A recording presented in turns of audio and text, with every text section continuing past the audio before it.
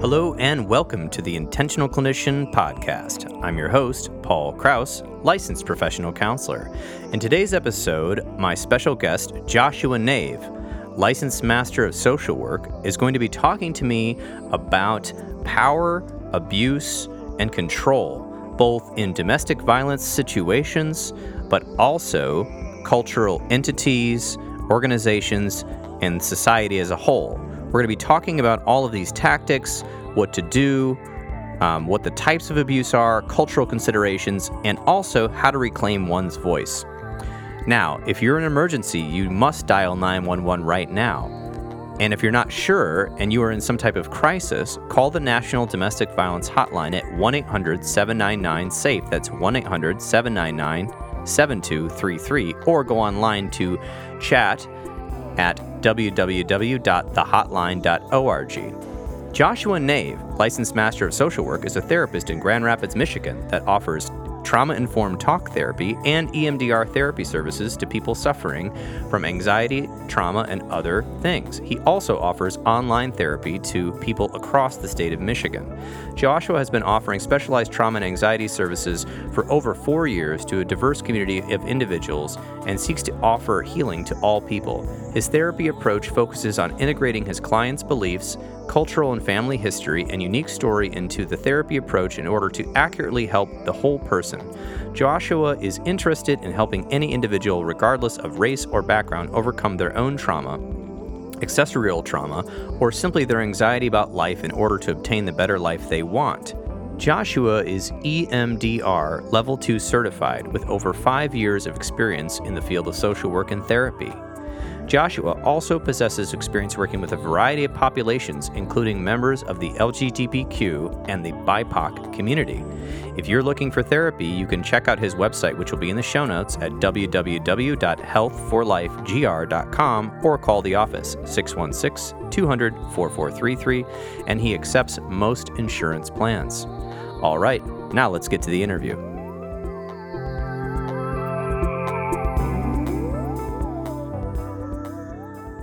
Welcome to the podcast, Joshua Nave, licensed master of social work. I'm glad to have you on today. Glad to be here, Paul. Thank you very much.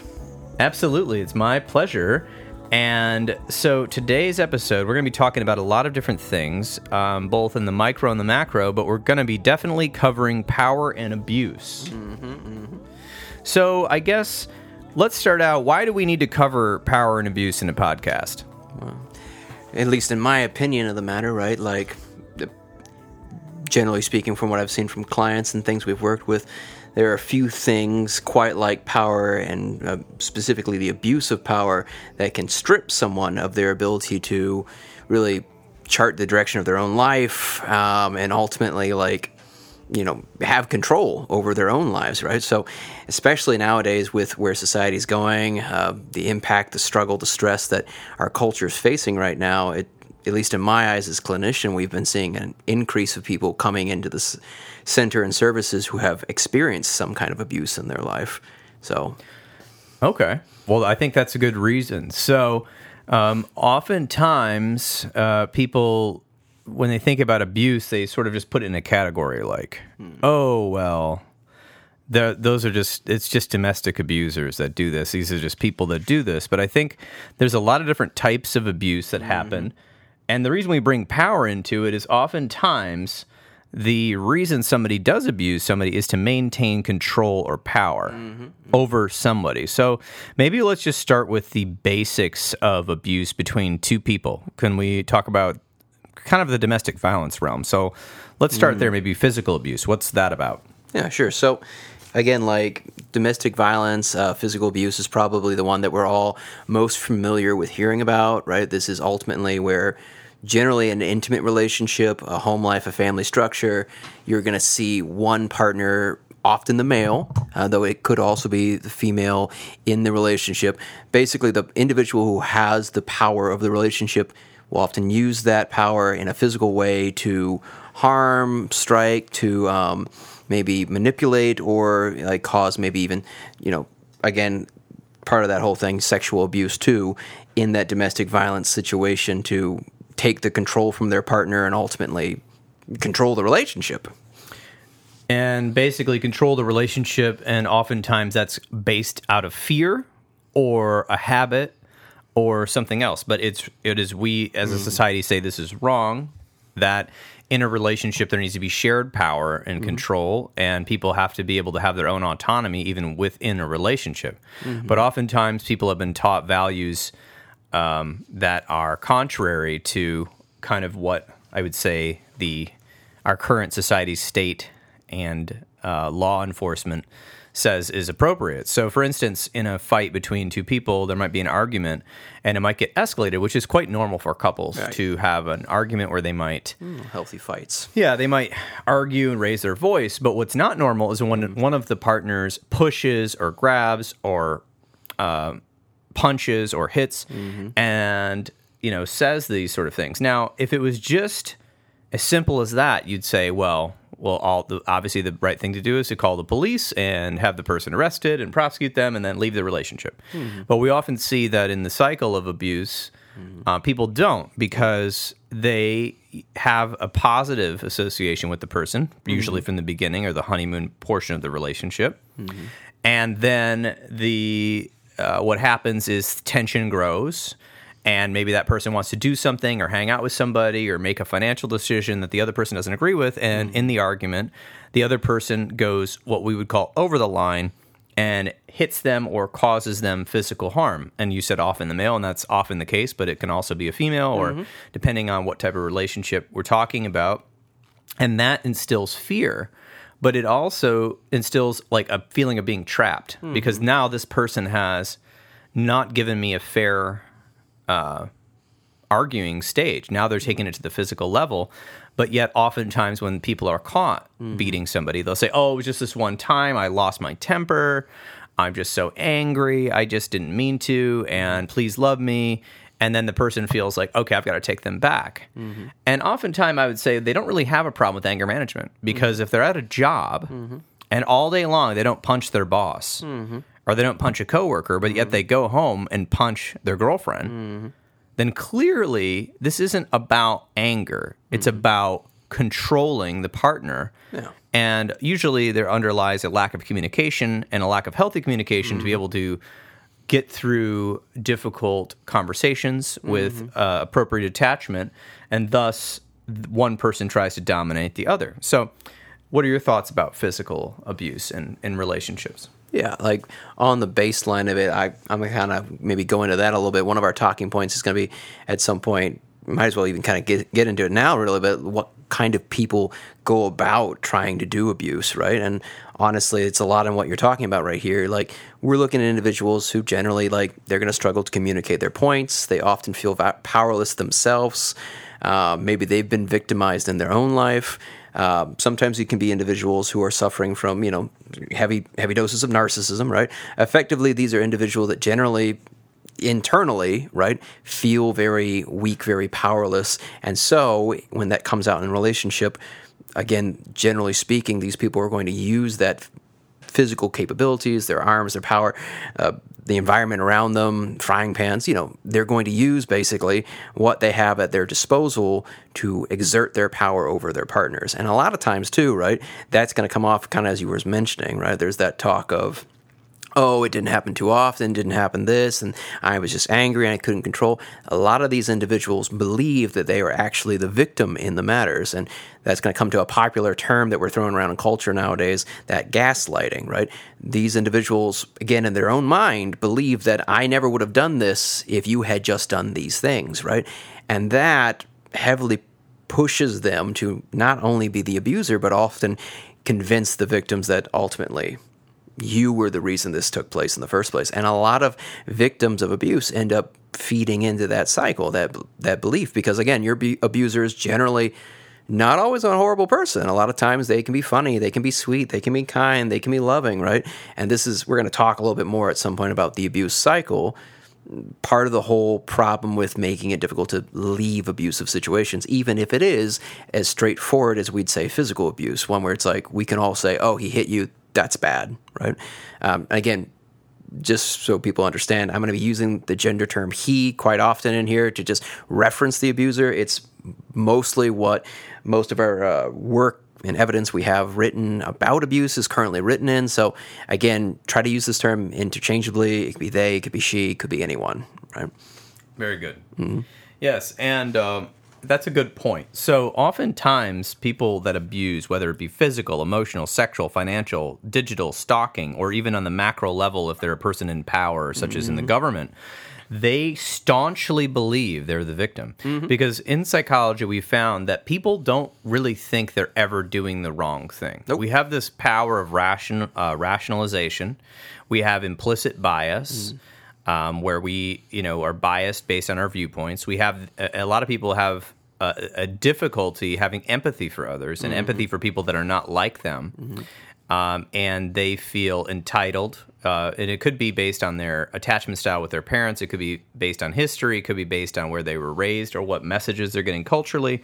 But they actually believe that they were forced to hit you, or forced to emotionally scream at you, or forced to sexually manipulate you, or forced to take the money, or forced to stalk you digitally, or because you won't do X, what they want, which we see that as the opposite of intimacy, because intimacy means that we are both giving up some of our defenses to come together in a relationship where we are open to the other person's perspective and also trying to find a way to act as a couple that is not destructive towards one of us or the other. And that engages a lot of communication, and it takes a lot of vulnerability. But people that abuse, they don't often like vulnerability. They want to be the person in control. And so this has happened, and even culturally, I think even in the last 40 years, this used to be something I'd heard in movies, which is, what did you do to make him do that to you? Pretty common term, yeah. Right. Or that boys, this is a terrible toxic thing that parents tell their daughters. Oh, there's a boy picking on you at lunchtime at the recess. That means he likes you. Yeah. That is the most terrible idea to ever say to a little girl. Know how to use his words. Right. He has to pull your hair. That's the only way he can express himself. Right. He's or vice versa. So it lets traditionally males off the hook for bad behavior because statistically they're more aggressive.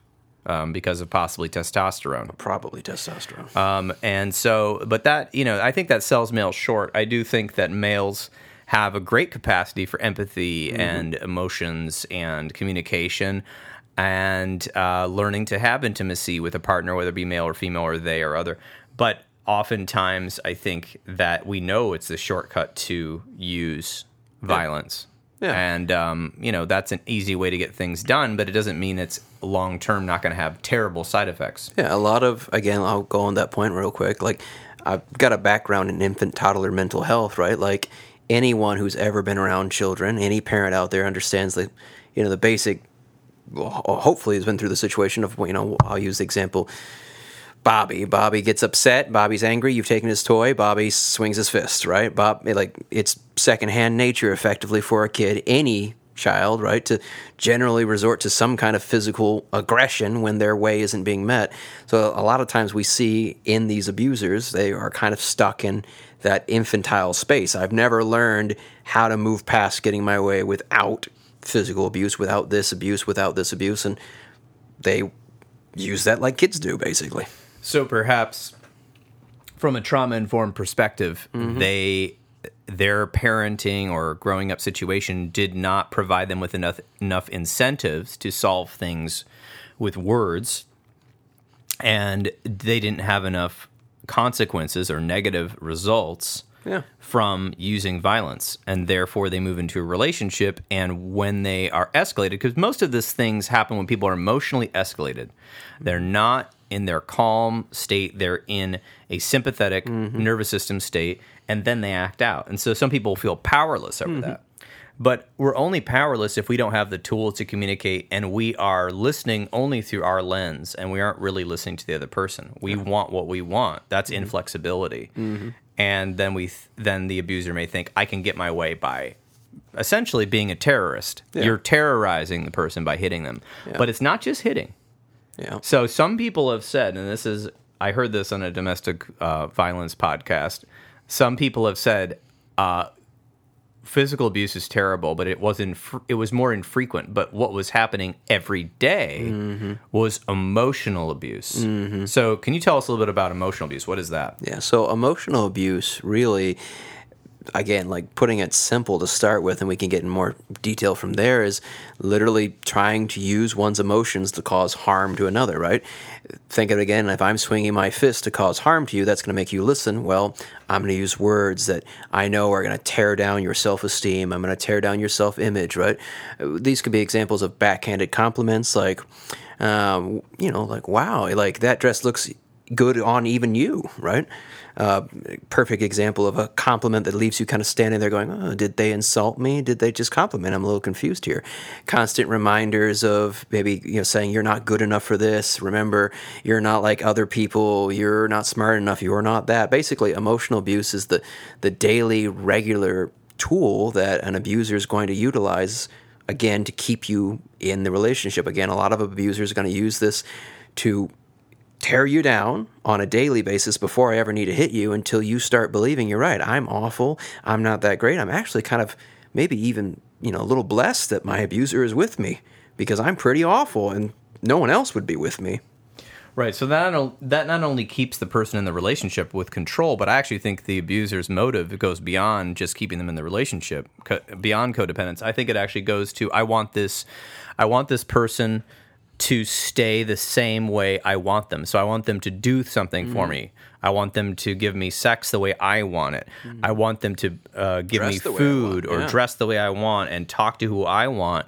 And therefore, I can't really see them as a whole person. I objectify them in some way. And, playing mind games with them, humiliating them, making them feel guilty, calling them names, but then apologizing. So it's like a back and forth, kind of like playing ping pong. Like one moment I'm putting you down, the next moment I'm building you up so that you're using, and this is kind of crazy, but if we go trauma-informed completely, people bond during times of great stress. Yeah.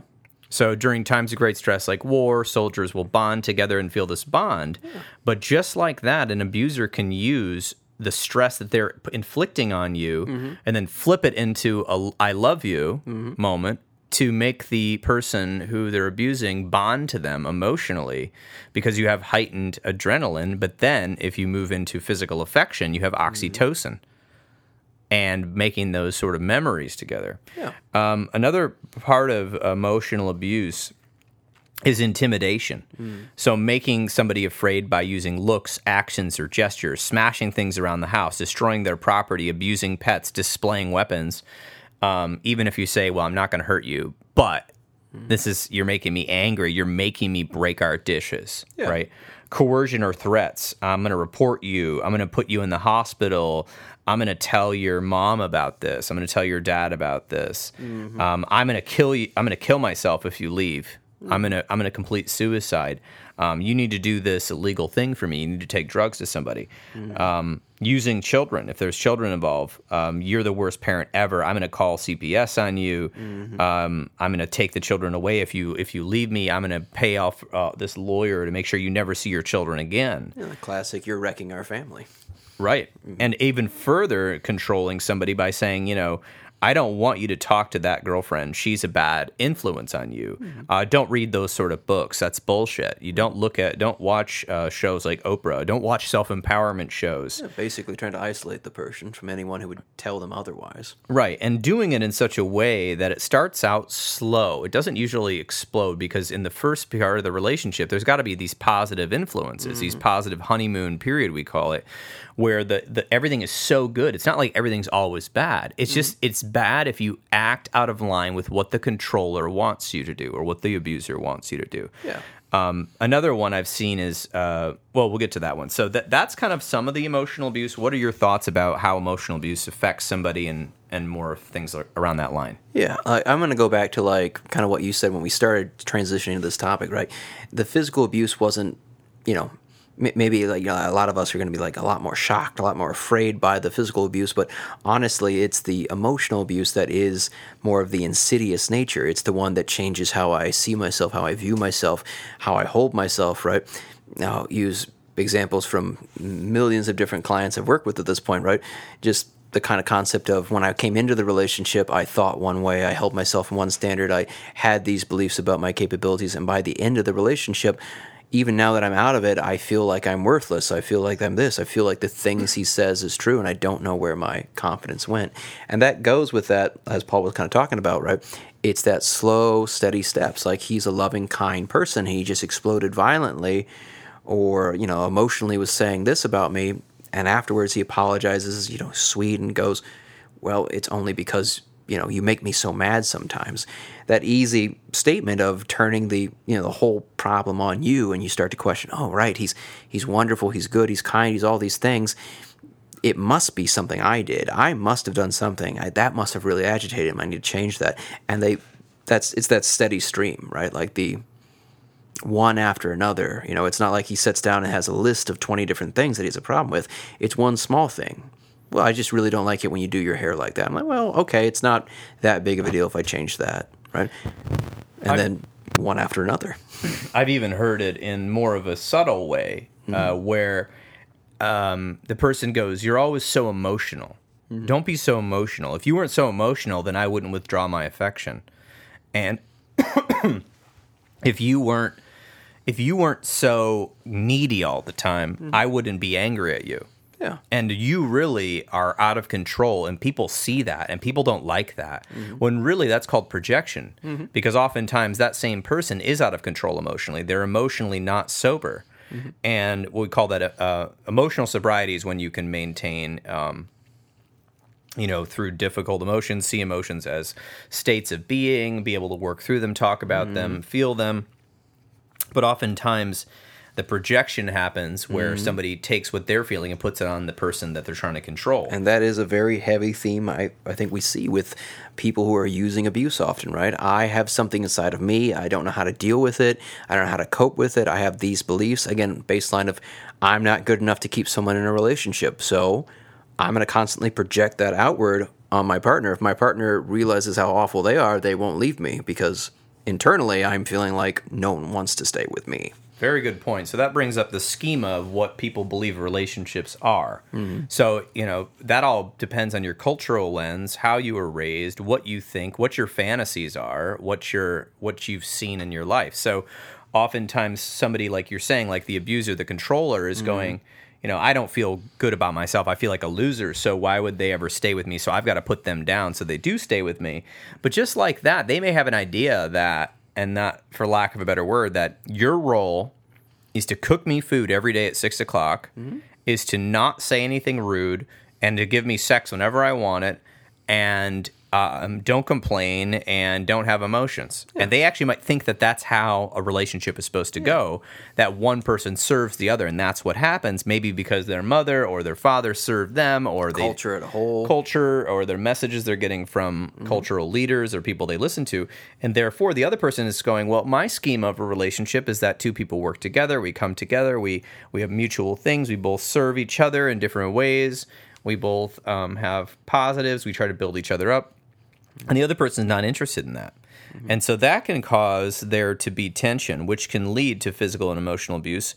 And then sexual abuse. Because here's one of the things. Not only does the abuser may not even know that they're fully doing this. They just know that they're getting what they want. It's not like they sat down and plotted abuse. Yeah. Right? Again, I would say on a daily basis, Paul, how often do you have the average person that's really intuitive and reflective of their self, and now we're taking this concept of an abuser, someone we're setting the stage for often is struggling with all these internal concepts of self-worth and loathing, right? It's going to be a rare day we actually meet someone, and hopefully that's not the common abuser who is actively reflecting, going, yes, I feel awful about myself, I'm going to actively do all these things. Most of them, again, like we said, I'm the victim. I would never be doing these things if they would just be what they're supposed to be, act how they were supposed to act, treat me how they were supposed to treat me. I've even heard of a domestic abuse where it's like somebody said, when I come home from work, I need hot food and I need you to smile. So that's a rigid expectation of codependency on the other person to make them food and smile. And if something's off, then the other person gets punished by emotional or physical abuse. Yeah. So let's I'll make a quick note of that if you're all right with that. Like, again, as we talk through this, we're not saying like any of these. This is an important note too, right? Like, how do you start to switch into, becoming the abusee, the victim of this matter, right? A lot of these requests, right? Like, we're going to talk about them and we're going to say them in ways that, like, hopefully you guys can understand real quick. It's like, I can't believe they're saying that. A lot of these requests aren't that terrifying requests, right? Like, hey, I'm tired, I'm exhausted. If you could have me some warm food when I get home, that'd be great, right? Like, that's a perfectly reasonable request for anyone to make of any of their partners, especially in a relationship, right? Yes. It's the follow-up of what happens when the request isn't done. Or done to exact specificity. Yes, like, right?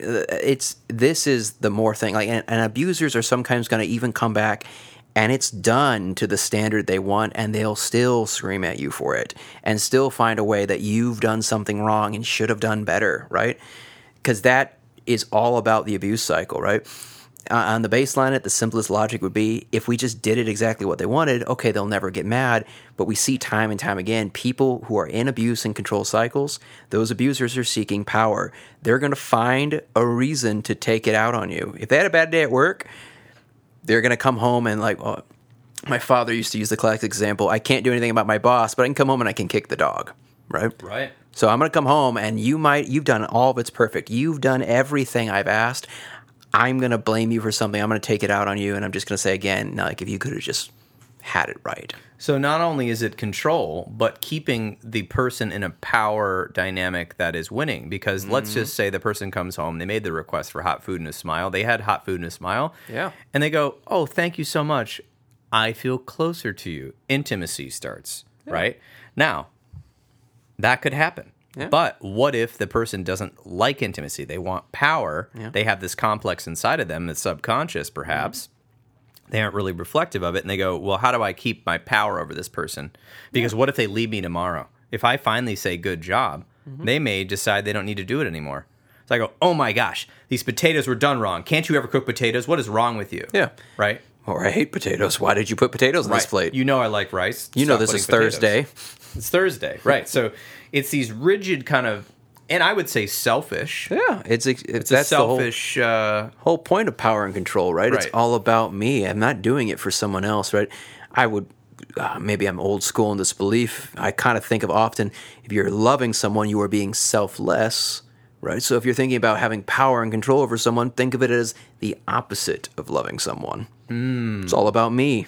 So if I'm having power and control over somebody and deliberately, especially doing it, even if I'm subconsciously doing it deliberately, yeah, it is about me. It's what I want. It's not about a mutual interest. Yeah. So that's a good point. We're going to get into why people abuse and control soon, but I want to make sure we touch on some other ones. So sexual abuse. What is sexual abuse? Well, again, sexual abuse, I think the easiest way to define it is any unwanted, asked for physical contact, effectively, right? It could be as something as small as someone putting their hand on your shoulder. When I didn't ask for that, I didn't want that, right? That's not something we discussed.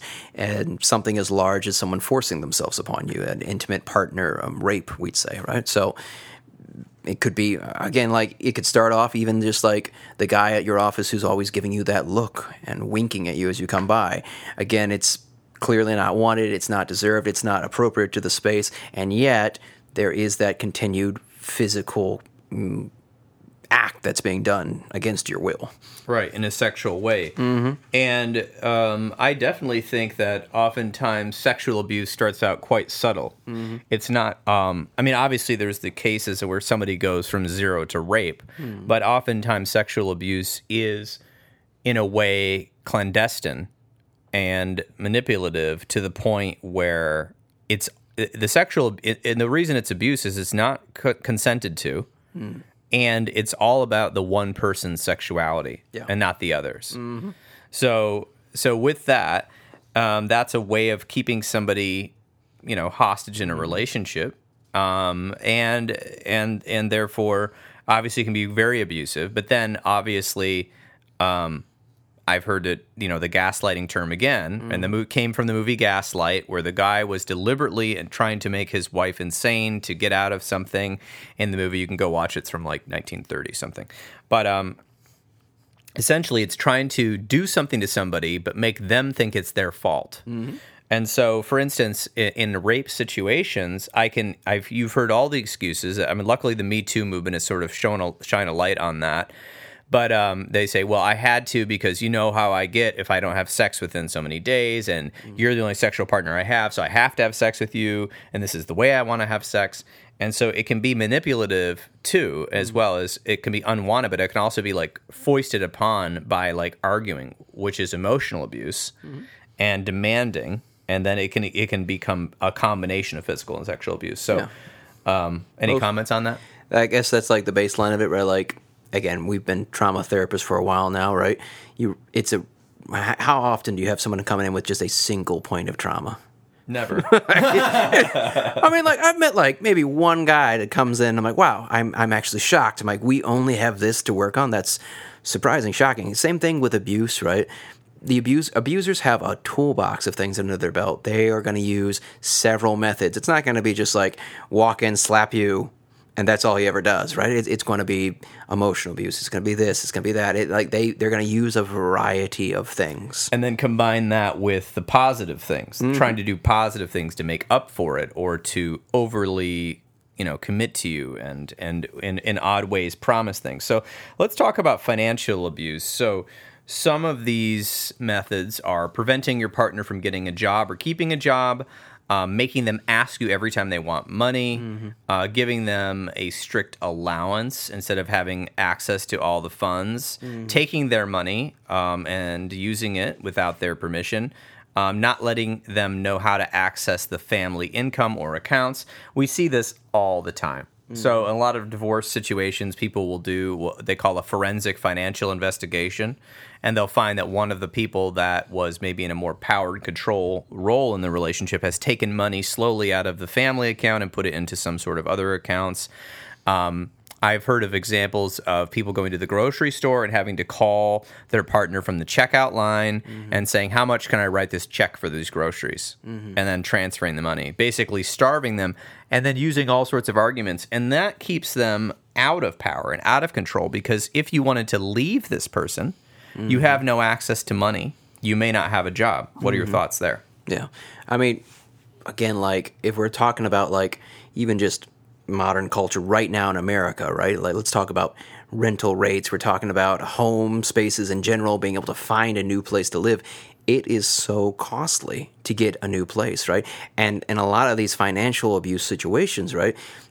Like, again, let's say credit history literally could have been in one individual's name for years now, where you don't even have a credit score. So even if you didn't have the money, you don't have any money, right?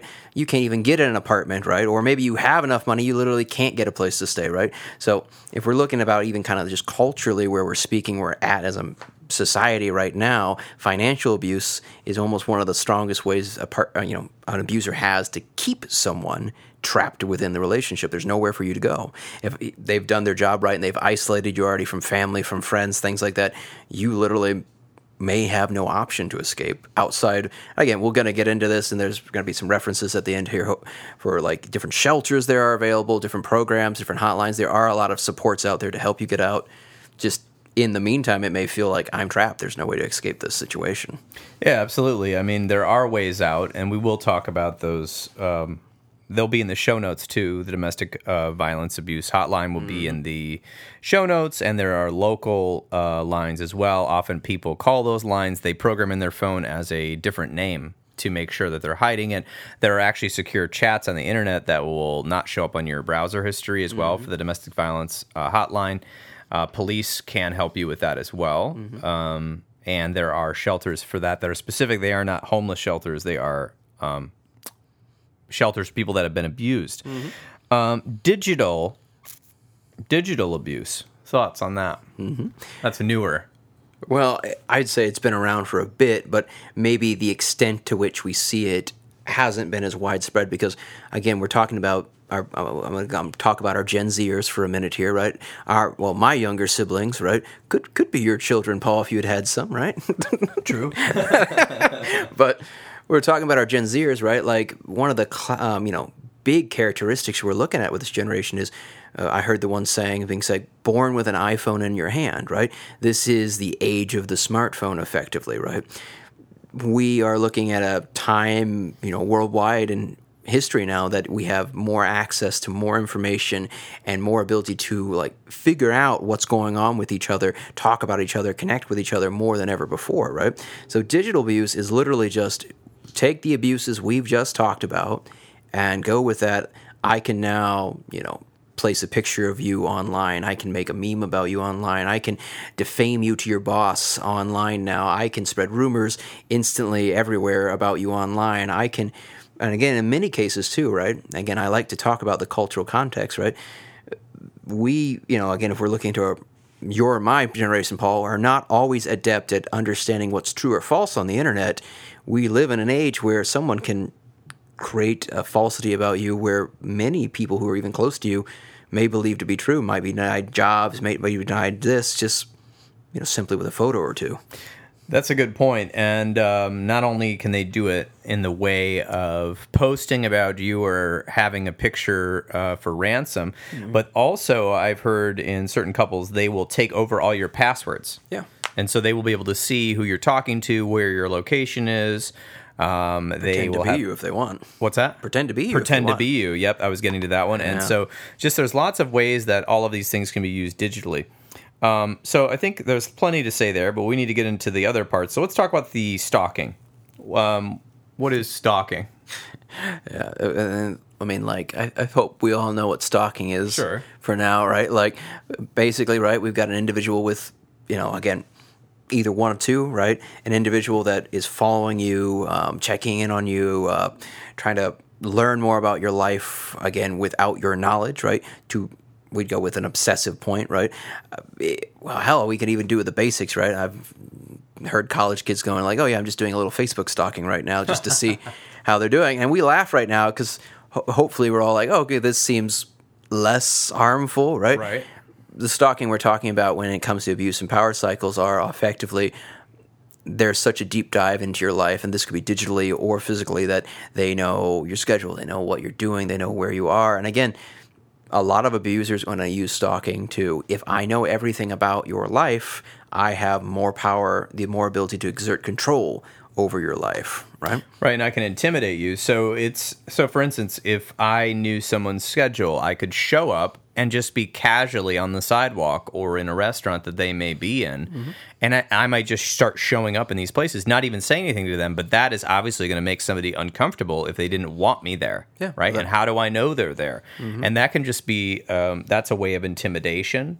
And it's a way to kind of use all of the ways that we've talked about, people using power and control and abuse over people to control them. It's just another level, right? Because then it's am I crazy or did I just see them again, right? And then how do I prove it to the police that this person is actually stalking me if they didn't come ring my doorbell or something? They may just have been at the store every time I'm at the store. How do I prove that? Yeah. So it's another thing that can make somebody psychologically paranoid. So... yeah, I think that's a good definition of some of the types of abuse. So now we've kind of touched on why do people do this, but I think we should probably just kind of lay it out. There's more than we've got here for reasons people do it, but the biggest reason we think people abuse, according to what I've read in the literature, is power and control. And for different reasons. Again, a lot of people that abuse believe they are the victim, that they are entitled to this, that it is their right, which is a lack of intimacy, and actually smacks of narcissism. Maybe they are not actually narcissistic personality, but every child and teenager is egocentric. Oh, yeah. And it's all about us, because that is how we develop our sense of self. That's how we develop our ability to keep ourselves safe. And it's a natural part of development for children to actually sort of act like narcissists. I will go with this too, right? We've got to look into that cultural consideration too, right? Think of it again, right? Kind of like a sunglasses, right? Like we put on sunglasses, maybe my sunglasses are red, right? I've got a red tint to them. So everything I see is kind of a tint of red to them, right? Every culture gives you a different pair of sunglasses where we put on, and it kind of colors our view in a certain way, right? This is America. And in America, this is the land of freedom, right?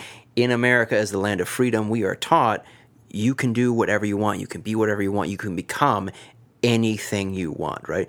If we're looking at a spectrum, and everything is kind of run in a spectrum, America falls very heavily on the spectrum of individualism, right? Versus collectivism, right? Oh, very far away, right? And so if we look at that, if we've got, as Paul said, a normal, healthy part of human development to be individualized in our adolescence, and then we say, okay, the sunglasses this person's already wearing is American. They are American. We're going to get some of the most narcissistic, individualized adolescents that come out of this world, really. I couldn't agree with you more about that. And I think a lot of people don't even realize that they're teaching that individualism itself, while can be a good thing because you can define yourself and be your own person, and we often find it healthy to be able to individuate from your family, meaning that you understand what your family's culture is, you respect your family's culture, but maybe you don't exactly follow it exactly the way they did to kind of stop the cycle of power and abuse. Yeah. But it can also have a very toxic dark side, yeah, which is that everything is about me. I'm entitled. I can be anything I want. Other people's feelings don't matter. Other people's belief systems don't matter. My belief system matters. The way I feel, my idea of truth matters. My culture is the dominant culture. And this belief system of egocentrism that extends past childhood into adulthood can be very violent, both emotionally and eventually physically, especially digitally. You see it right now, there is bullying online. So, for instance, somebody has an experience and they talk about it. They talk about it online on TikTok or Twitter or something.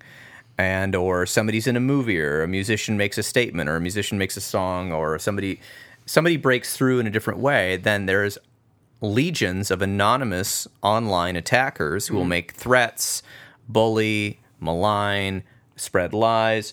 And this sort of thing is leaking all over our culture. And I do think it has some roots in this sort of narcissistic my way or the highway type sort of cultural value that is sort of instilled through everything from parenting to media to just even the way politicians and people in churches talk, some churches.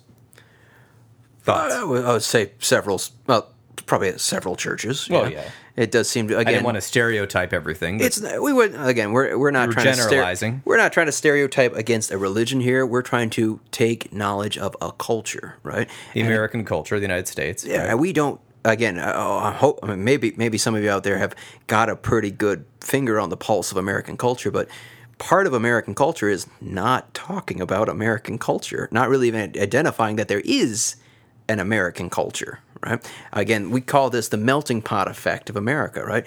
Wherever you came from, it doesn't matter anymore. Whatever culture you were from, that's not part of it. You are now American. You are part of our system, right?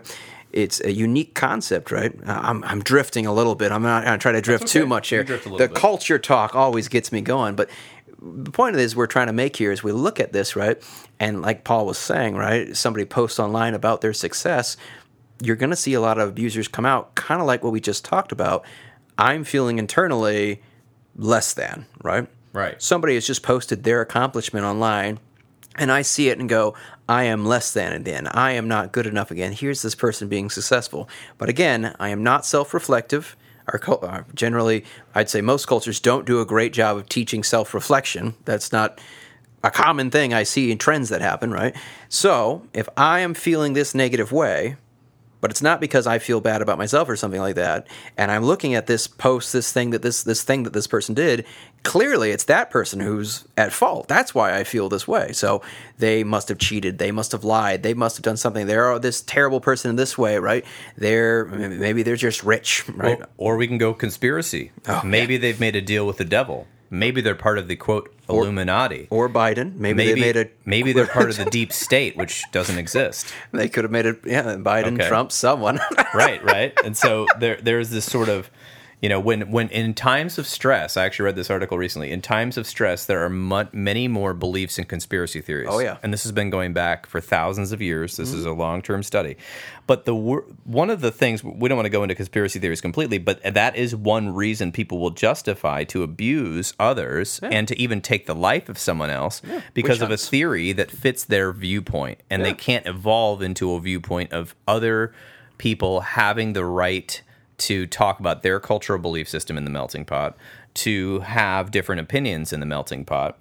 And that is something we see. Why do people control and abuse? Because they have a belief in their rightness. Yeah. So righteousness is tied to anger. Oh, yeah. Oftentimes when people are angry, they're angry because they feel as if they've been wronged and they are right. And so can you touch a little bit about sort of the inflection point that we've been seeing lately with mostly, I would say mostly verbal and online abuse currently, although there has been examples, January 6th, for instance, where people were so convinced of their rightness that they committed crimes, beat police officers, broke windows, trespassed, made threats, essentially it's attempting to overthrow a government action. Yeah.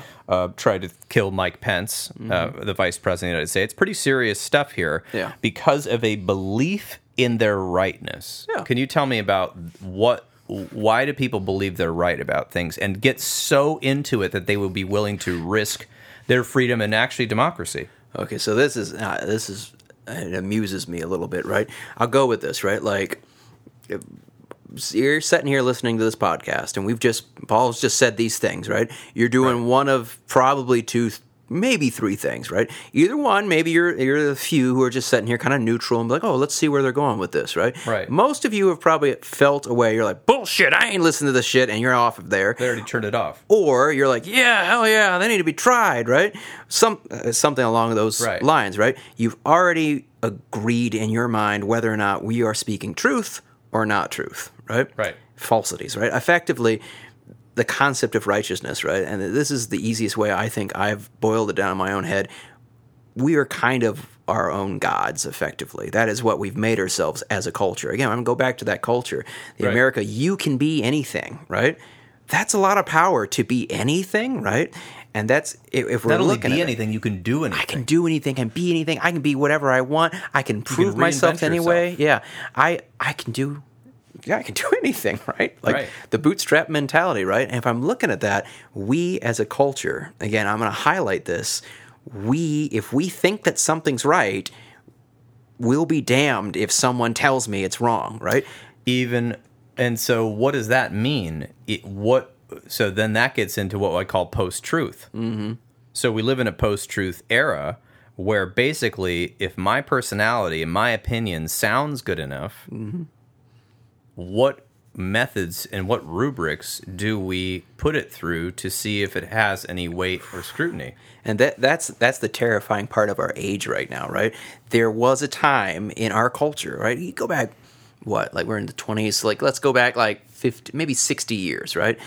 There was a time where if I believed something, I had news, I had media, I had information sources outside of myself with identified experts who would come on to tell me what is actually true, what's wrong here, right? So we believed experts. Yeah, back in the day. The thought of the matter is we still again. Were we being pulled to sway here and there? Probably. Yeah, we probably. always have been. Yeah. There's always people using power and control to manipulate people. Yeah, but the idea is that because our stream of information was much more limited, we had fewer sources to go through to challenge my own beliefs, and we had more sources that we relied upon to challenge our beliefs. In our modern digital age, where everyone, at least in our culture, has the ability to have access to the internet on my phone right now. I can Google search it. I can find the information right now. And there are a million people with their own voices online. Again, we are making a podcast right now, putting our own voices online. Right. Experts in our field.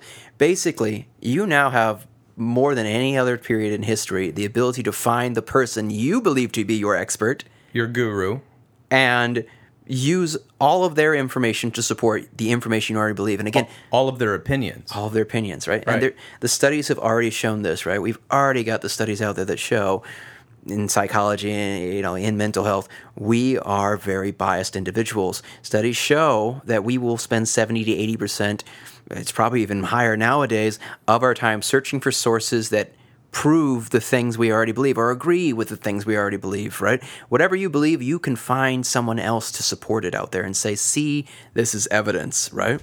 So if we're looking at this term, this sense of righteousness, right, and why I'm right and others are wrong, right, we've just gone through this media explosion where media has been devalued, right? Everything has been politicized. Journalism is no longer supposedly respected, right? And then you look at all of that, and I have access to find my community of people to believe whatever the hell I believe right now. You end up with this kind of new societal swing where in America, again, freedom of speech. I can say whatever I want. That's my freedom. I can do whatever I want, right? We have now gotten to a culture where we've devolved into this: screaming matches online, anger of someone daring to say I'm wrong, doing these evils, these wrongdoings in front of me, right? And again, that goes to the last note, right? When I'm online, I'm not a threat to anyone to really do anything to me, more or less, right? I'm hidden behind a digital moniker, usually. Mm-hmm. Basically, it's another concept we've talked about, like mob mentality, the anonymity. Yeah. The principle, like, if you give somebody a mask and have them try to do a wrongful act, they're more likely to do it because their identity is hidden, right? If you tell someone no one will ever know you're going to be part of this, studies say that most of us have a heightened percentage chance that we're actually going to do it. So you take all of that, this real simplified, I'm right, I'm an American, I have the freedom to do all these things, you shouldn't silence me. I'm righteous, I have plenty of information to support my righteousness. And opinions. And I have a platform to yell and scream. Okay, yes, and so that is a good summary of how we find ourselves at this point where there's a lot of chaos and a lot of misinformation and a lot of people that... it's bizarre. If you ask somebody what's going on with the government, you're going to get 20 different answers, right? You're going to hear the government's the hero, the government's the enemy. Wait, we like the FBI this week. Oh, wait, this week we hate the FBI. They're all in line with conspiracy. It's all a puppet, man. Right. There's not a government. It just depends. And what I find is that it just all goes back to what we want. And I think what we've figured out is, as a society, we don't know how we're evolving, but we're not sure what kind of society we want. Yeah. And therefore, we're willing to use abuse back to power and control to get the type of society we want. And to be honest, I think a lot of people don't want a democracy. Huh. I don't think they want popular opinion to rule. I think they want it their way. Yeah. And thus, you hear all these news stories about power and abuse on both sides. Yeah. Whether it's verbal, whether it's stochastic terrorism, whereas somebody who's a very persuasive person might talk about killing certain people, or they should die, or they should pay, just sort of making these sort of idle threats, and then somebody who is going through a hard time, or easily led, or has some sort of paranoia, picks up a gun and actually tries to do it. Yep. Right? So they're not responsible, although they've been saying this stuff because they've got self-restraint of living in a society, but they are causing indirect abuse. For instance, there was a congresswoman in Arizona, Gabby Giffords, who was shot multiple times, and a bunch of people died because this person had in their mind that she was some sort of evil person, and they're convinced of it. Yeah. And if you know her, or if you've been around her, and her husband's Mark Kelly, you know that, I wouldn't say she's an evil person. It sounds like she's a public servant that's been doing her best job, and she wouldn't hurt a fly. Luckily, she didn't die. She's sort of somewhat recovered from this, but this is sort of what we're kind of, things can lead to violence. And I do think in a mature society, we listen to other viewpoints, and we try to find a middle way that is best for all of us. But I think, like, going back to the melting pot, we have so many different cultural opinions here, and our country's so large. So in a large city, we have different possible values or reasons we want certain things. But if I live in a rural area or an area with more cornfields, I might want different things, right? Yeah. And if I am an adherent of a certain religion that is wanting to have their way, they might convince me that I need to do this thing. So there's a lot of confusion out there because I do think there's a breakdown of the grand narrative of what America is. So that can lead to power and abuse. So let's talk about, well, actually we did kind of talk about the abuse tactics.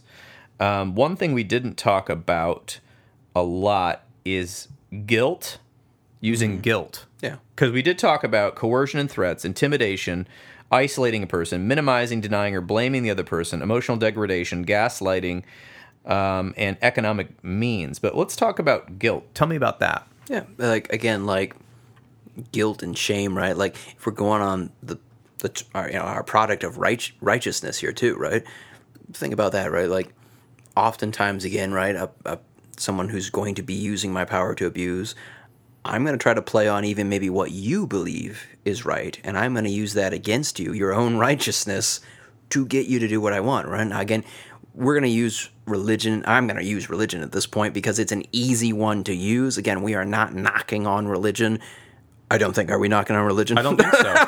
I think we're trying to highlight some struggles. The hard part about our society is if you use an example, somebody is often offended immediately and turns off their brain. Yeah. So I would say we're not knocking religion. There's like any entity or any sort of concept. There's always positive things about it and negative things about it, depending on the people or organizations involved in that particular thing. And with religion, there are tons of religions around the world. Christianity, for instance, without Catholicism, has, according to Wikipedia, somewhere around 33,000 distinct denominations. Wow. Around the world. That's so when we talk about religion, we're talking about, I think, an organized way of having spirituality. Yeah, so organized spirituality methodology of beliefs, right? It's a grouping of beliefs or practices that you could that are spiritual, but then become sort of an entity of its own. So let's go. So back to you. What about religion? I'll kind of hit it with that real quick as I transition into this. Right, think about the whole concept of power and abuse, control, all the things we're talking about like this. Like, let's say I'm going to talk about the concept of fire. Is fire evil? No, fire is not evil. Fire is extremely useful. Fire is a huge blessing to us. Can I burn a home down with fire? I can definitely burn a home down with fire. Nothing really inherently at face value, at least in my opinion of things, seems to lead to a level of like, oh, this is a bad thing. It's generally, what are we doing with it? How are we utilizing it? Again, I can drown myself by drinking too much water. If I drink too much water, I need water to live. Water's super healthy for me. If I drink too much too fast, I drown. Right? So I'm abusing my water, right? So I'm going to go with religion. I'm going to get back on topic at this point now, right? In a religion, right, again, if somebody says, oh yeah, I'm a follower of X faith, and okay, we go, here are the tenets of that faith. If you're not meeting the tenets of that faith, I don't think you can classify as followers of this faith. You need to classify as something else, right? And again, that's how we define everything. It's how we group things together. Is someone a Democrat? Are they a Republican? We need to be able to look, okay, they follow X things.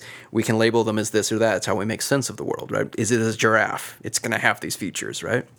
So in religion, again, this gives a really great standard for someone to be able to cause that guilt, because they can use this standard of, if you are a follower of a religion, especially our shared religion, this is what you need to follow, and I can twist and I can use that thing to guilt you into that experience. Again, let's use a classic one. There are many religions that believe this is the role of what a wife should be, right? And again, that's not I'm not saying it's a bad or good thing, right?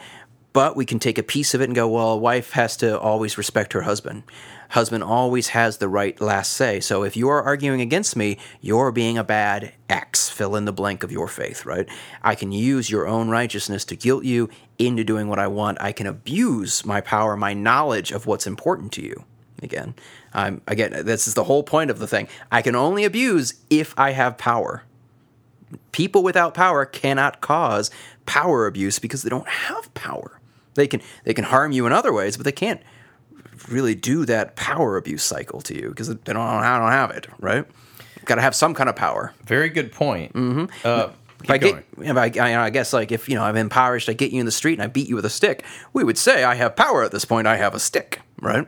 This is an example of me abusing my power, which is my stick.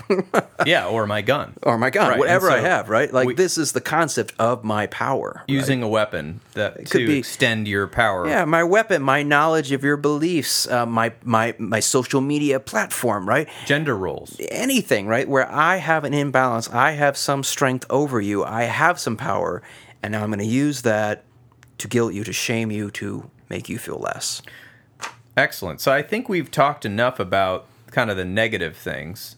What about people reclaiming their own voice despite what may be happening in America or cultural shifts or politics or just in general sense of being abused? Yeah, just how can someone reclaim one's voice if they've been abused, and how can they heal from abuse situations? Mm-hmm. So, I mean, like this is a multifaceted point, right? This is not a single answer. Obviously. Yeah, like, let's go with that, right? Healing, right? At least in my opinion as a therapist, right, takes many different forms. It may look similar. There are some similar paths we can take quite often, right?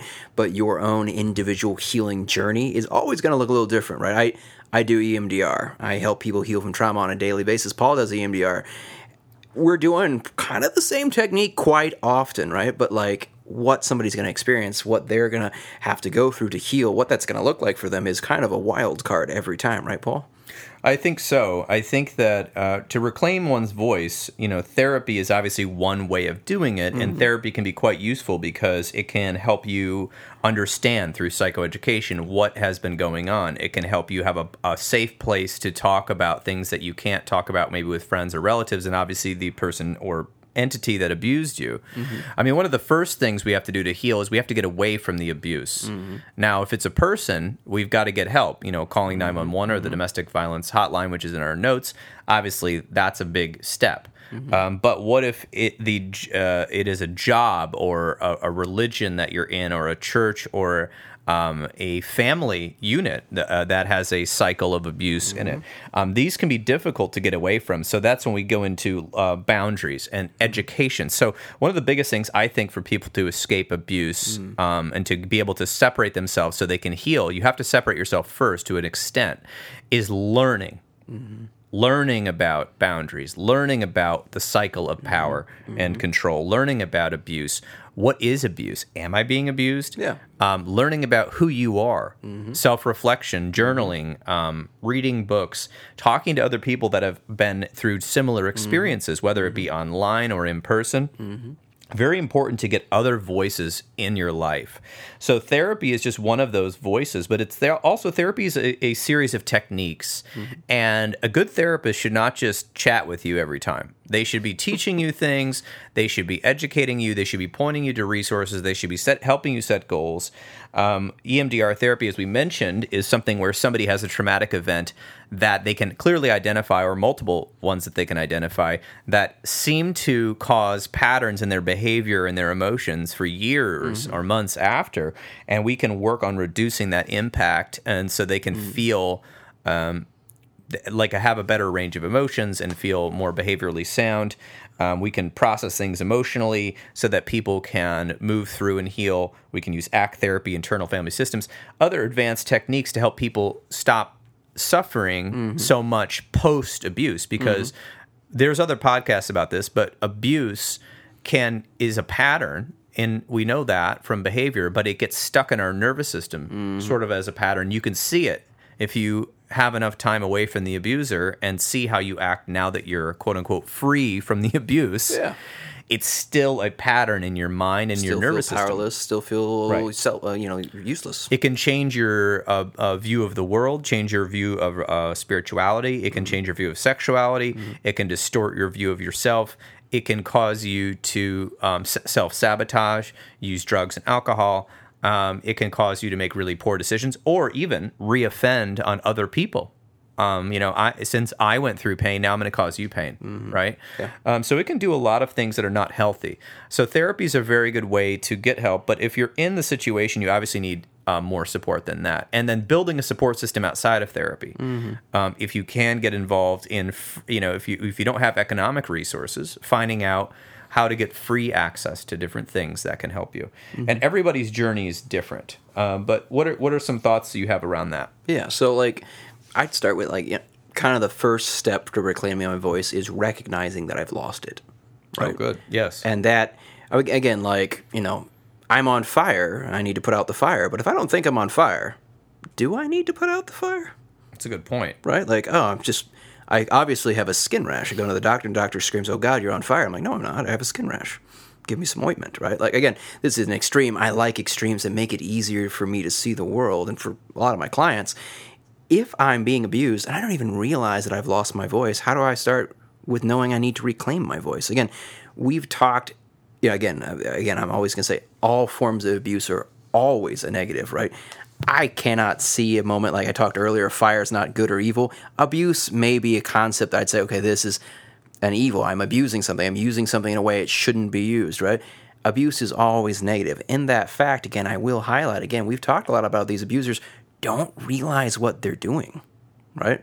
I'm not trying to give them an out, right? But they are not aware of their own pain or how it pushes them to do these things. So if I'm thinking about any concept of healing, I always have to start with, are you aware of what's happening, right? And that takes perspective, which does take getting a little bit away from the situation, if possible, even for a few hours of a week, because oftentimes people that are in domestic abuse relationships, we can see that from the outside quite easily, domestic violence, they have no idea that this isn't a normal relationship. Yeah. Their parents maybe acted that way, maybe their first girlfriend or boyfriend did that way, and so you have to have the awareness, and I think that's where education comes in, and educating yourself, and slowing down and going and asking yourself tough questions. Am I being treated nicely? Do I have autonomy? Can I leave? Yeah. So that means, can I leave a job? Can I leave this church? Can I leave, can I leave this organization? Can I leave this relationship? Still accept me if I do this? Will my family allow me to do what I want to do, or are they holding me hostage? You know, what happens if I want to express myself in different ways? Am I punished? So am I allowed to have a difference of opinion with the people that I live with, or the people I know, or whatever it might be? Go with that. Teenagers out there, you may still be punished for expressing your views and saying, "Dad, fuck you." Oh, I don't know if I'm allowed to say that on this podcast. You're allowed to say it. But the point is, right, again, don't take this and run away with it and go, "I can do whatever I want because the podcast says if you punish me, you're abusing me." No, that's not what we're saying. Not saying that way. So there's a difference between consequences and punishing in an abusive way. Yeah. So a consequence for a teenager who's escaping out of their house, because unfortunately, and when you're under 18, abuse is a lot different. Yeah. When you're under 18, the state says you have to stay with your parents unless they're abusing you, like actually physically or sexually or abusing you or neglecting you. Yeah. Unfortunately, the state in most states do not consider emotional abuse in their assessment. Which is ridiculous. However, that is kind of the state where that's kind of where our culture is at the moment. Yeah. And therefore, if you run away or steal something from your parent or steal their car or don't follow their rules, the parent can actually call the police on you, and the police will bring you back. Now, if you can prove that you're being abused by calling Child Protective Services or the police or anything then the state will help you become autonomous, put you with a different relative, or put you in a group home or something where you can get help and get away from an abusive parent, because this happens oftentimes. It's the same thing with elders. Elders are often dependent on people. There's an elder abuse hotline. And so, you can't just do anything you want in society, obviously. But what we mean by punishment, I think, is egregious. What I was meaning is egregious abuse for expressing different viewpoints. Oftentimes I tell parents, I'm like, listen, let your child have an opinion. Yeah. There's a difference between opinions and rules. Yeah. You may not believe that marijuana is good, but don't yell at your child's opinion. Say, if you think marijuana is great, that's fine, but you can't use it here, right? That's called a rule. That's a boundary. It's but a structure, by saying, if you say anything about marijuana, then I'm gonna yell at you, scream at you, take away all your tear things, you down, tell you how awful you are. Yeah, I might be like, okay, that seems to be some emotional abuse. It's going to have the opposite effect anyway. Yeah. So let's talk about this real quick. Did you know that 1 in 3 And 1 in 3 women and 1 in 4 men in the United States have experienced some sort of physical abuse by an intimate partner. And that is from a study on the National Coalition Against Domestic Violence website. On a typical day in the U.S., local domestic violence hotlines receive approximately 19,159 calls, which is about 13 calls every minute. In 2018, domestic violence accounted for 20% of all violent crimes. Abusers' access to firearms increases the risk of intimate partner abuse or death at least fivefold. When firearms have been used in the most severe abuse incidents, the risk increases 41-fold. 65% of all murder-suicides involve an intimate partner, and 96% of these victims of these crimes are female. That's pretty bad. I mean, like, I'll just go with it. Like, I've got this back and forth constantly in my head. Did I know these numbers were that high? No. Is it shocking? Yes. Is it surprising? Not exactly. No, not exactly. Yeah. Because we have a lot of growth to do in our society. I won't get into this too much, but I do believe human race. As a human race, but I've always said in education we're always learning facts and figures and historical things and how to do this and how to do that. But there isn't really a class on emotions. And relationships. No, not really. That'd be great. I think, well, they've started doing some in some schools, but it seems to be an extracurricular, and it seems to be more schools with a lot of funding. I think that should be a basic. Oh, yeah. Right? Not just something teachers teach on the side. Pour into your citizens. Right, exactly. So if we want to create a peaceful society where people know how to get along, we have to teach these skills when you're a kid. Not when you're in trouble with the law or in a in a toxic relationship as I will make a note. That does remind me, as you said, that we were originally trying to tell them how to reclaim their voice. I think we got lost a little bit. We did, yeah. So reclaiming your voice. Well, we did talk about it. You have to get away. You got to do some notice it's happening. Notice it's happening. Get away so you're safe, right? And then build with any resources that you can possibly build, whether it be friends that don't coerce you and abuse you, whether it be organizations that are advertising services through nonprofit organizations or social services, therapy, counseling offices, anyone who isn't taking advantage of you in some way. Certain religious organizations offer outreach, certain cities have programs. We have to start building your resources up. Slowly but surely, even if you don't have any financial, because a lot of people that have been abused don't have financial resources. Yeah. So we have to be able to take advantage, and that means we have to learn how to use the internet. We need to enroll, if you need to enroll in free classes through your city. Adult education classes are available in almost every major city. There are online classes. You can learn different things on YouTube if you have access. The issue is you at least need to have some sort of a digital device. If you do not, you can go to your local library, which allows you to use computers and different things like that. And you can ask for people to help you. There's a list of resources. We're not going to even list them all.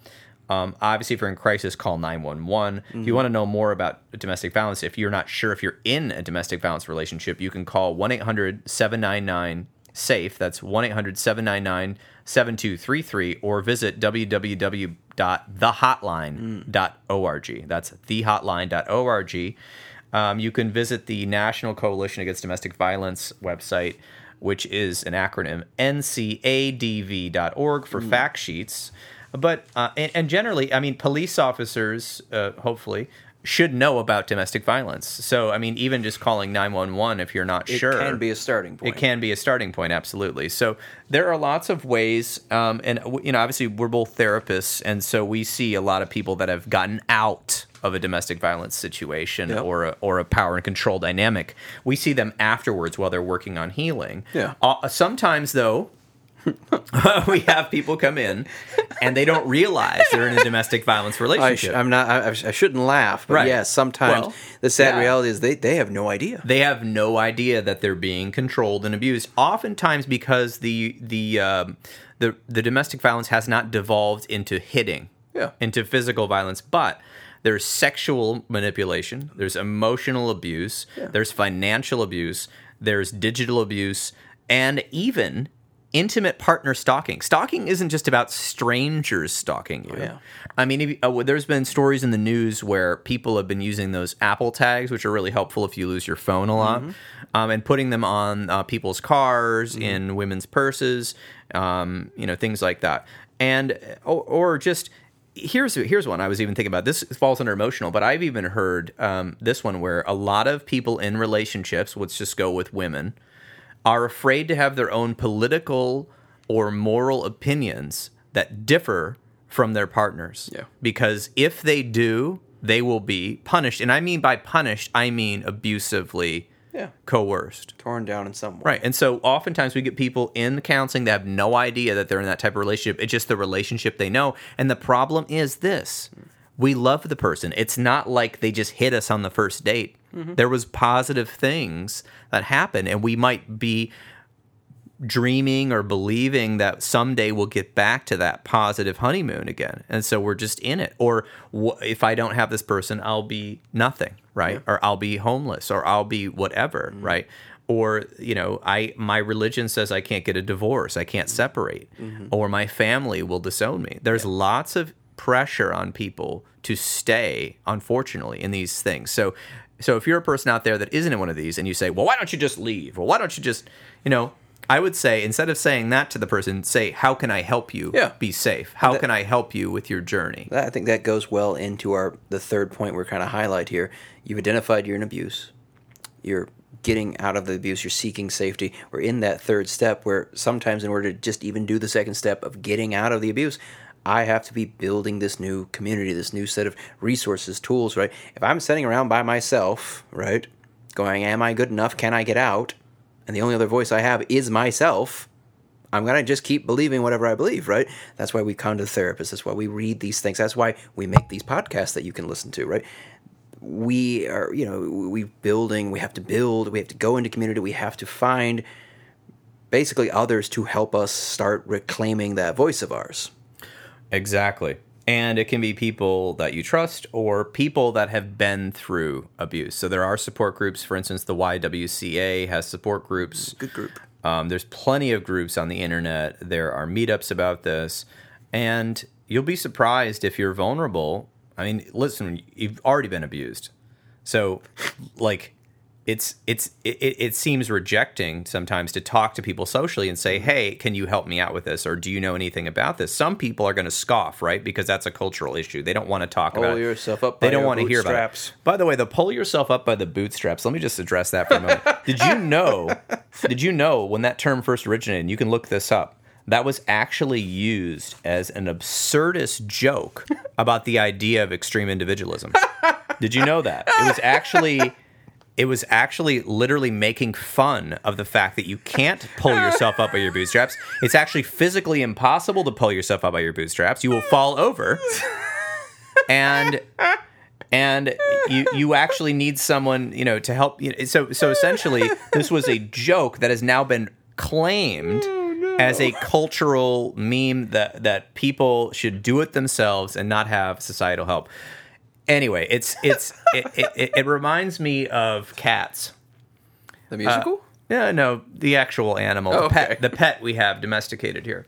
Dogs are very aware of their dependence on you. They will come for you. They want food. They want affection. They need walks. They're dependent, and just like that, we're dependent on different things in society. But cats, they are dependent on you, but they act like they're not. Take it or leave it. My affection. I'm going to go over here. A little back and forth. Right, a little bit. And so I often, I laugh when people say they did it themselves. Again, go with that, right? This is America. If you say, someone help me, you are immediately going to lose, I'm going to use social status, or I'm probably using it wrong. You're going to lose the clout, right? Sure. As the young people are going to tell me, right? Like, you immediately are less than you could have been, right? Any politician who wants a shot at presidency has to be a self-made man. Right, which is impossible because you had someone raising you. You drove on roads. Who paved those roads? There were policemen and fire people and education, you, right? and all of this sort of thing, and who grew your food and all of this. So we are interconnected as a society, and thus that is why domestic violence is such a huge issue, because we're interconnected in power and control dynamics, because we have to figure out how to communicate and get along. But we have to understand, if you're a person in a place of privilege, and many people that maybe listen to this podcast are, and let's say you pay taxes. Obviously, you might want to be politically active to figure out where those taxes are going. But when you say, I don't want to pay taxes, in my mind, you've lost credibility, because the taxes don't just go into a flame, an incinerator.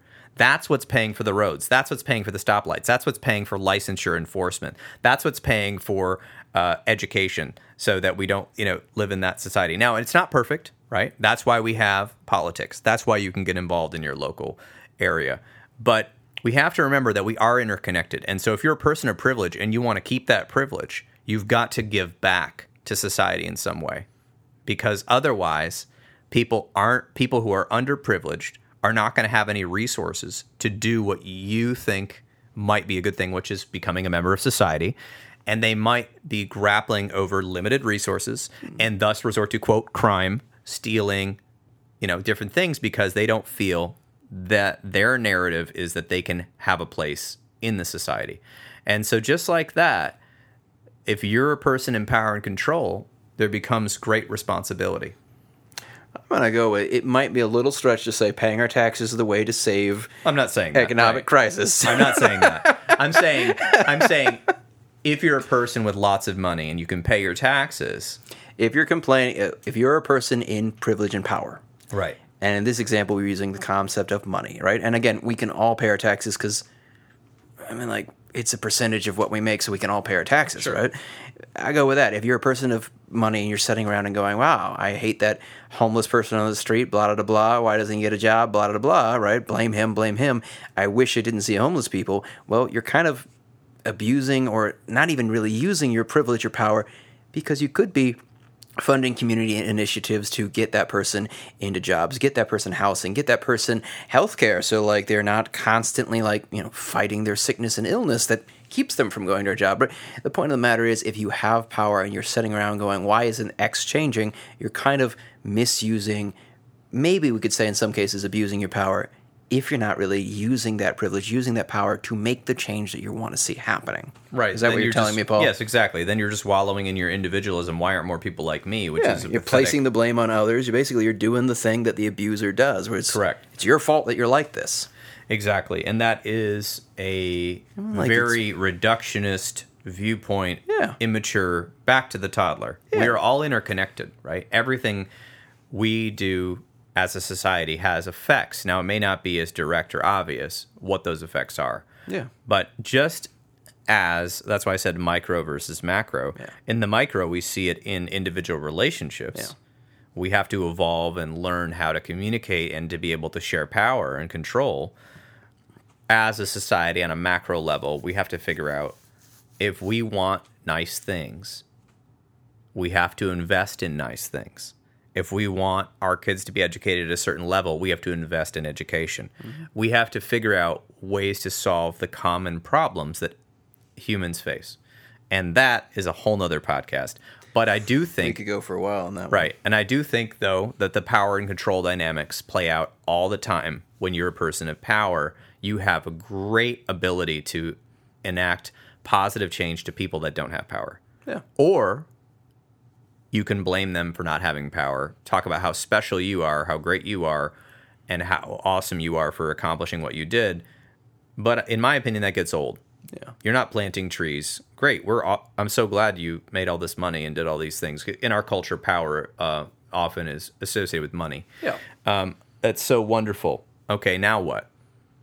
Do you need more money? Get more money. Is that it? This American way. Right. Is that it? Or are you going to figure out how to make a utilitarian society where you aren't afraid of, certain things that could happen due to inequality and other issues? Hoard all the money, and then when I get bored, shoot myself into space. Right. There you go. That's the way to do it. That's what dragons do in the myths. They just hoard all the gold and then sit in a cave all lonely and mad. They do not shoot themselves into space, though. No. So anyway, cool back. We went a little off topic, but I think it's okay because all these topics are connected to not only the individual relationship, but how we live. And I think it's an important concept. And not everybody's called to go into how we live in politics and fighting about the local taxes and all of that, right? Some people are called to help people. Some people are called to, just play whatever role they find and the thing they love. But one of the main points is what happens on the micro level happens on the macro level and vice versa. So we have power in our own relationships to work on. Maybe we're not an abuser. We don't see ourselves as an abuser, but am I using subconsciously or consciously some of these tactics against people in my lives? Have I done these things? Right? We all have. It's all a spectrum. Yeah. So there's some self-reflection there for all of us. I would like to hope that I am not an abuser. I would like to hope, right? Right. I would probably need a few more eyes on me to tell me whether or not I am doing that appropriately, right? But right now, my wife loves me. I know she loves me. I have some power. If she's loving me, she's giving me some power because she loves me. Right. What am I going to do with that power today? That's a good point. We all have an opportunity to share it, make a positive impact, or try to control. And I think that the opposite of love is fear. Yeah. And so when we're afraid of not getting our needs met, and when we're afraid of others, and we're afraid of sharing, then we usually often go to trying to control. Yeah. And that is what leads to abuse. Yeah. So that being said, hopefully you've all enjoyed this talk. If you are looking for counseling, I'm going to talk about that in the show notes, but Joshua does take clients both in person and online, and you can check out him on his website, which will be in the show notes as well. So I really appreciate you joining me. It's been a blast.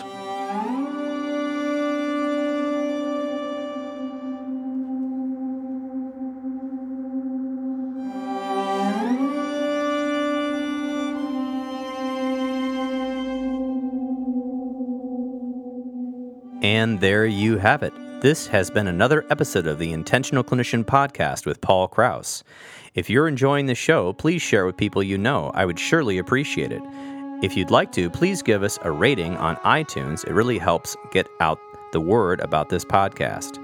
If you are looking for an EMDR International Association consultant, I can now provide 20 hours needed to become EMDR International Association certified, as I am an EMDRIA consultant. I have groups and I have individual sessions, both online and in person. You can check out details by going to my website, counselingsupervisorgr.com or healthforlifegr.com, and send me a message. If you are in need of counseling, do not hesitate to make an appointment with a local counselor in your area. You can also make an appointment with the excellent clinicians in the Grand Rapids area at Health for Life Counseling and the Trauma Informed Counseling Center of Grand Rapids by visiting www.healthforlifegr.com. The recording you just listened to consists of the personal opinions of Paul Krauss and his guest, and while these are based upon literature they have read and their experience in the fields they are in, these should not be viewed as the definitive opinion on any subject. Listening to this podcast is not a substitute for treatment. If you are in a crisis, please dial 911 or the National Suicide Prevention Line at 1-800-273-8255, or you can just dial 988. Did you know that you could support your local bookstore by shopping at www.bookshop.org? You can order books from the comfort of your own home while supporting local brick-and-mortar businesses near you.